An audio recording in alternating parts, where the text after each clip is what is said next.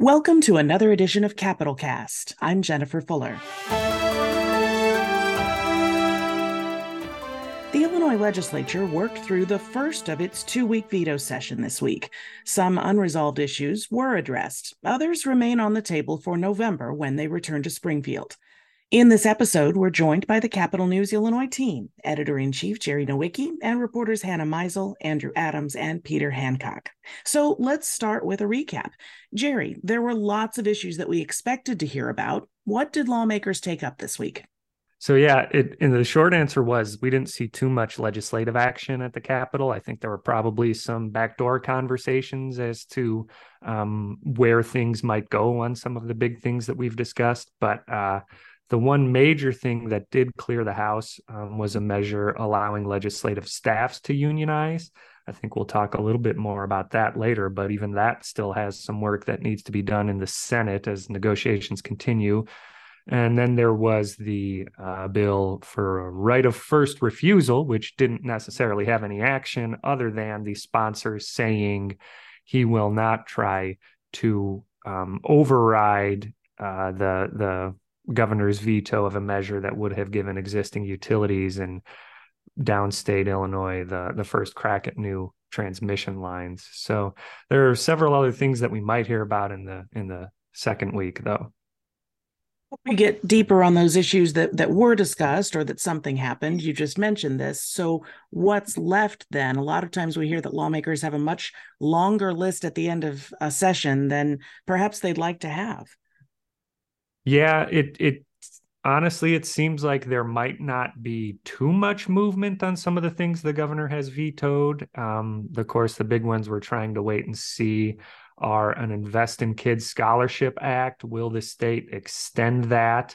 That was a program giving tax breaks to people who donate to scholarship funds. There was a cannabis-related measure that is sort of looking like it might not move, that would regulate Delta 8. There are some things with the elected Chicago School Board, and of course the lifting of the state's nuclear moratorium to where there's been some indicators that we might hear about it in the second week, but I don't think it's really clear to anybody whether we will or not.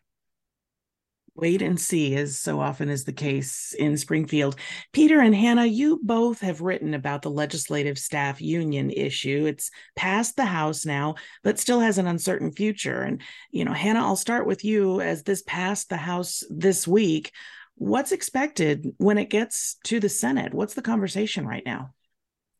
The conversation is still fairly preliminary, it sounds like. And Senate President Don Harmon and his caucus have not made any, promises or public declarations of support. This is, the dynamics between the Democratic caucuses in the last few years have shifted a lot since House Speaker Chris Welch became leader of that chamber, and it's become a much more progressive chamber than the Senate Democrats had previously been.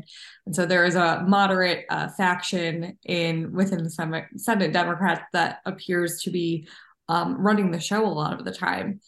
And, this legislative union idea, Illinois is not the first, but if it did pass, we would definitely be one of the first, following Oregon in 2021 and California just earlier this month. Governor Gavin Newsom signed a measure to allow legislative staffers there do the same. Other efforts in a number of other blue states are in kind of various stages of unionization and getting, the approvals needed. So it's a very interesting issue, but definitely far from baked, or soup, as they might say. Peter, you wrote about this several times as it was coming up before the legislature. These legislative staffers were asking to be able to form a collective bargaining unit.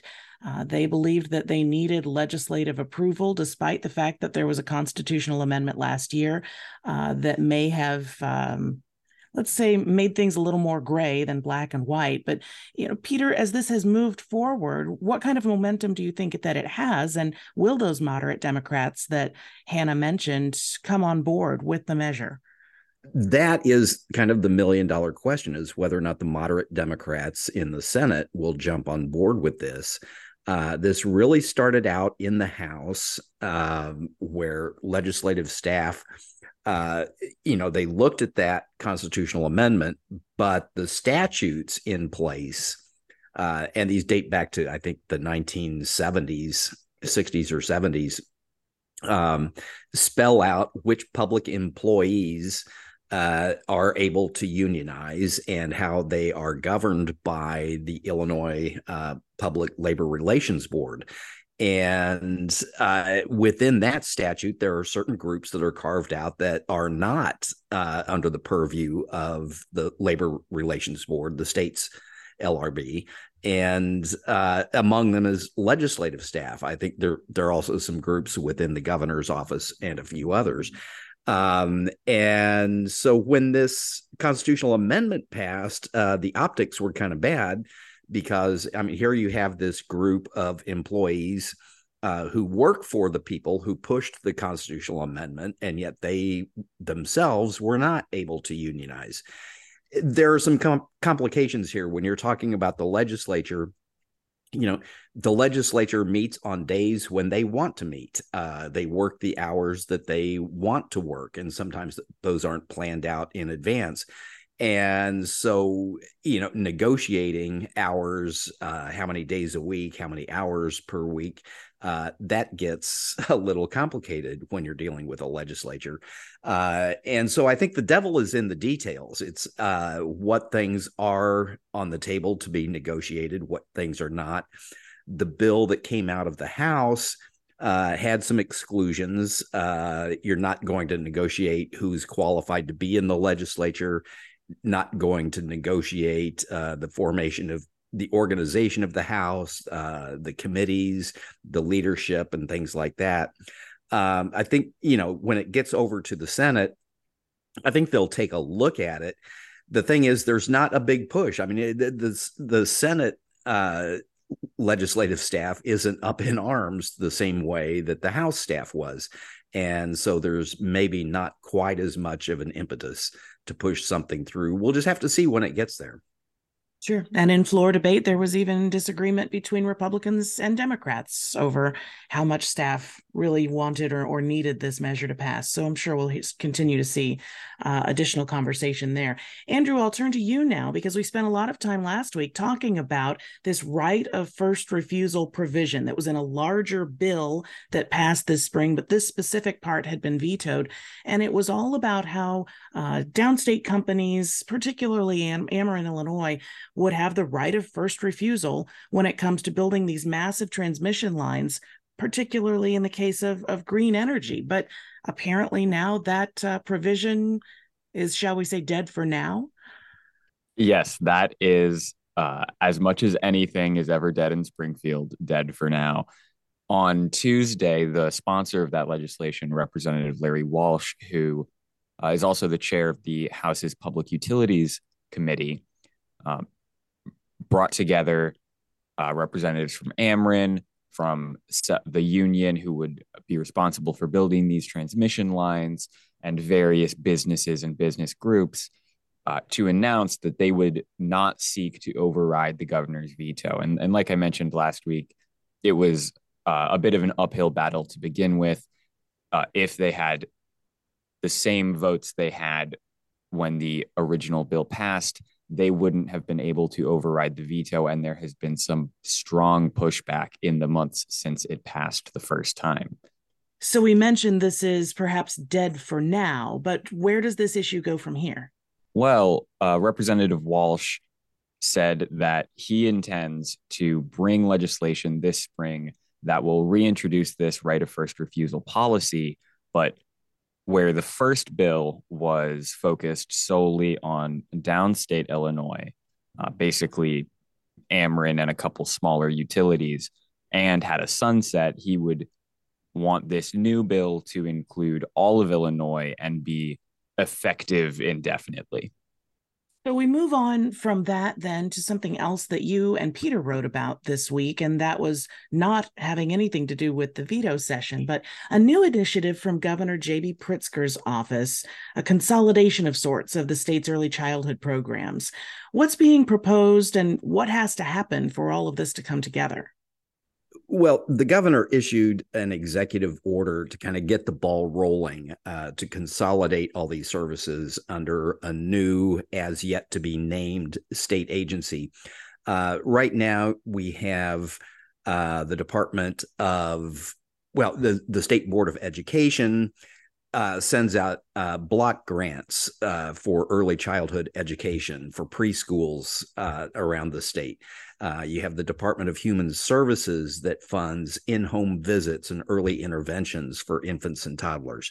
Then you have the Department of Children and Family Services that's in charge of regulating and licensing daycare providers.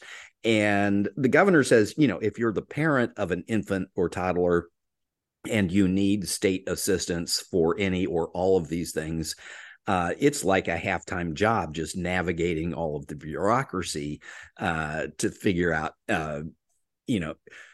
where do you go to get certain services? And if you are a provider of services, the same thing. You have to navigate all this bureaucracy to figure out how you draw down funding for various things.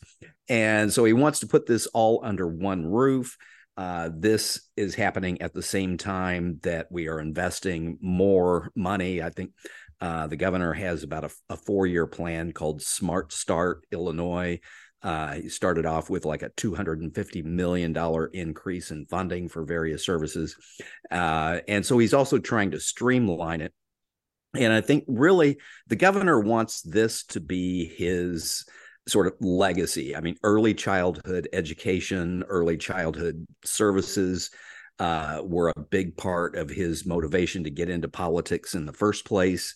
And so he's really looking, I think, to make his lasting mark in this area of state government. As far as what happens next, of course, the legislature is going to need to weigh in. It's a multi-year process of starting a new state agency and shifting functions out of existing state agencies. So it's going to take a little while, but that's essentially what's going on here. There were several issues that had to do with education. We talked last week about, the anticipated perhaps discussion of an extension of the Invest in Kids Act, which is set to sunset at the end of this year. Peter, you wrote about it leading into the veto session, but from what we can tell, not much going on when it comes to the movement there. That's right. I mean, if you go to the State House when they're in session right now, you will see large groups of people wearing blue T-shirts saying, "Save our scholarships." These are students and parents and advocates for private and parochial schools that benefit from these scholarship programs so that theoretically students from less wealthy families will be able to access this kind of elite private education that other people are allowed to get. It's a very dicey thing. There are philosophical issues on both sides. The teachers' unions and advocates for public education never like to see public money steered away from public education toward private education. So there hasn't been much movement. There have been some behind the scenes negotiations about ways to restructure this program. One bill has been introduced, but has not yet really moved anywhere, hasn't been scheduled for hearings yet. So I think we're really this is one of those things we're kind of waiting on behind the scenes negotiations. And then at some point, we'll either see white smoke or black smoke come out of the chapel roof, and they'll say we either have a deal or we don't. Here, another hurry up and wait issue. Jerry, I'm going to circle back to you because there was another issue that bubbled up this week, and it was tangentially related to education, and that was how schools and other state-supported facilities provide meals for people with religious dietary restrictions. The proposal had been vetoed earlier this year. So how is this new legislation? This is not an override of the previous veto, but how has this new legislation been changed to address the governor's concerns? So the governor apparently worked with the sponsors on this one to sort of clarify some of the technical language. It allows the State Board of Education, and actually requires them to, as long as the General Assembly provides funding, to enter into statewide master contracts to be able to offer halal and kosher meals to students that request them. And then individual school boards would have to develop the policies to make them available to students. It seems like a fairly straightforward issue, but there were some concerns addressed on the floor, particularly when it had to do with the penalties, or who would be responsible if someone didn't receive something that they were supposed to receive, or received something that they weren't supposed to receive. Is that correct? Right. Like, so it also affected prisons. So they said, you know, you're risking extending someone's sentences if they, you know, provide the wrong meal in some circumstance. And, you know, they talked about there might be follow-up legislation on that.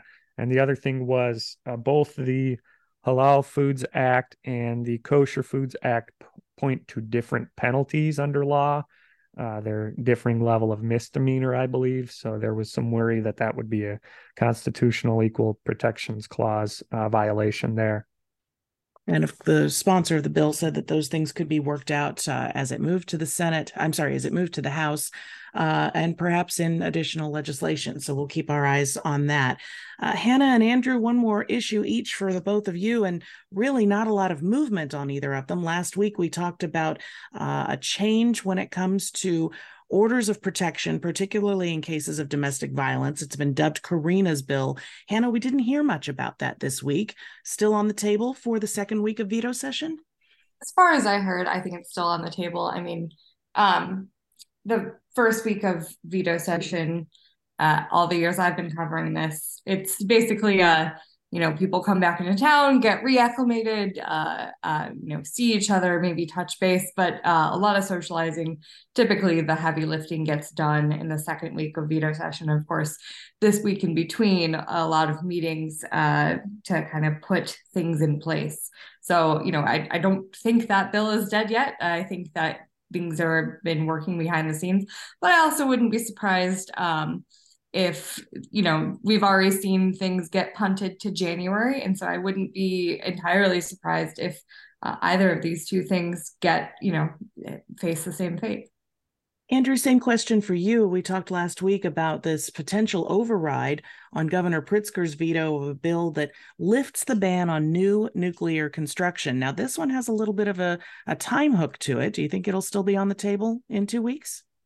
I think it's definitely possible that it will come up in the second week of veto session, in particular because it has relatively broad support, including from the governor who vetoed the original bill. While an actual override vote might be unlikely, introducing another bill or some other legislative language that will achieve the same effect is definitely still on the table. As is so often the case, there may be other issues that come up in about 10 days when lawmakers return to Springfield. But for now, that'll do it for this edition of Capitol Cast. Thank you for joining us. You can find all of our coverage at capitalnewsillinois.com and follow us on Facebook at Capitol News Illinois, or on X, formerly known as Twitter. We're at Capitol News IL. Capitol News Illinois is a nonprofit, nonpartisan news service funded in large part by support from the Robert R. McCormick Foundation, the Illinois Press Foundation, and the Illinois Broadcasters Association Foundation, as well as the Southern Illinois Editorial Association.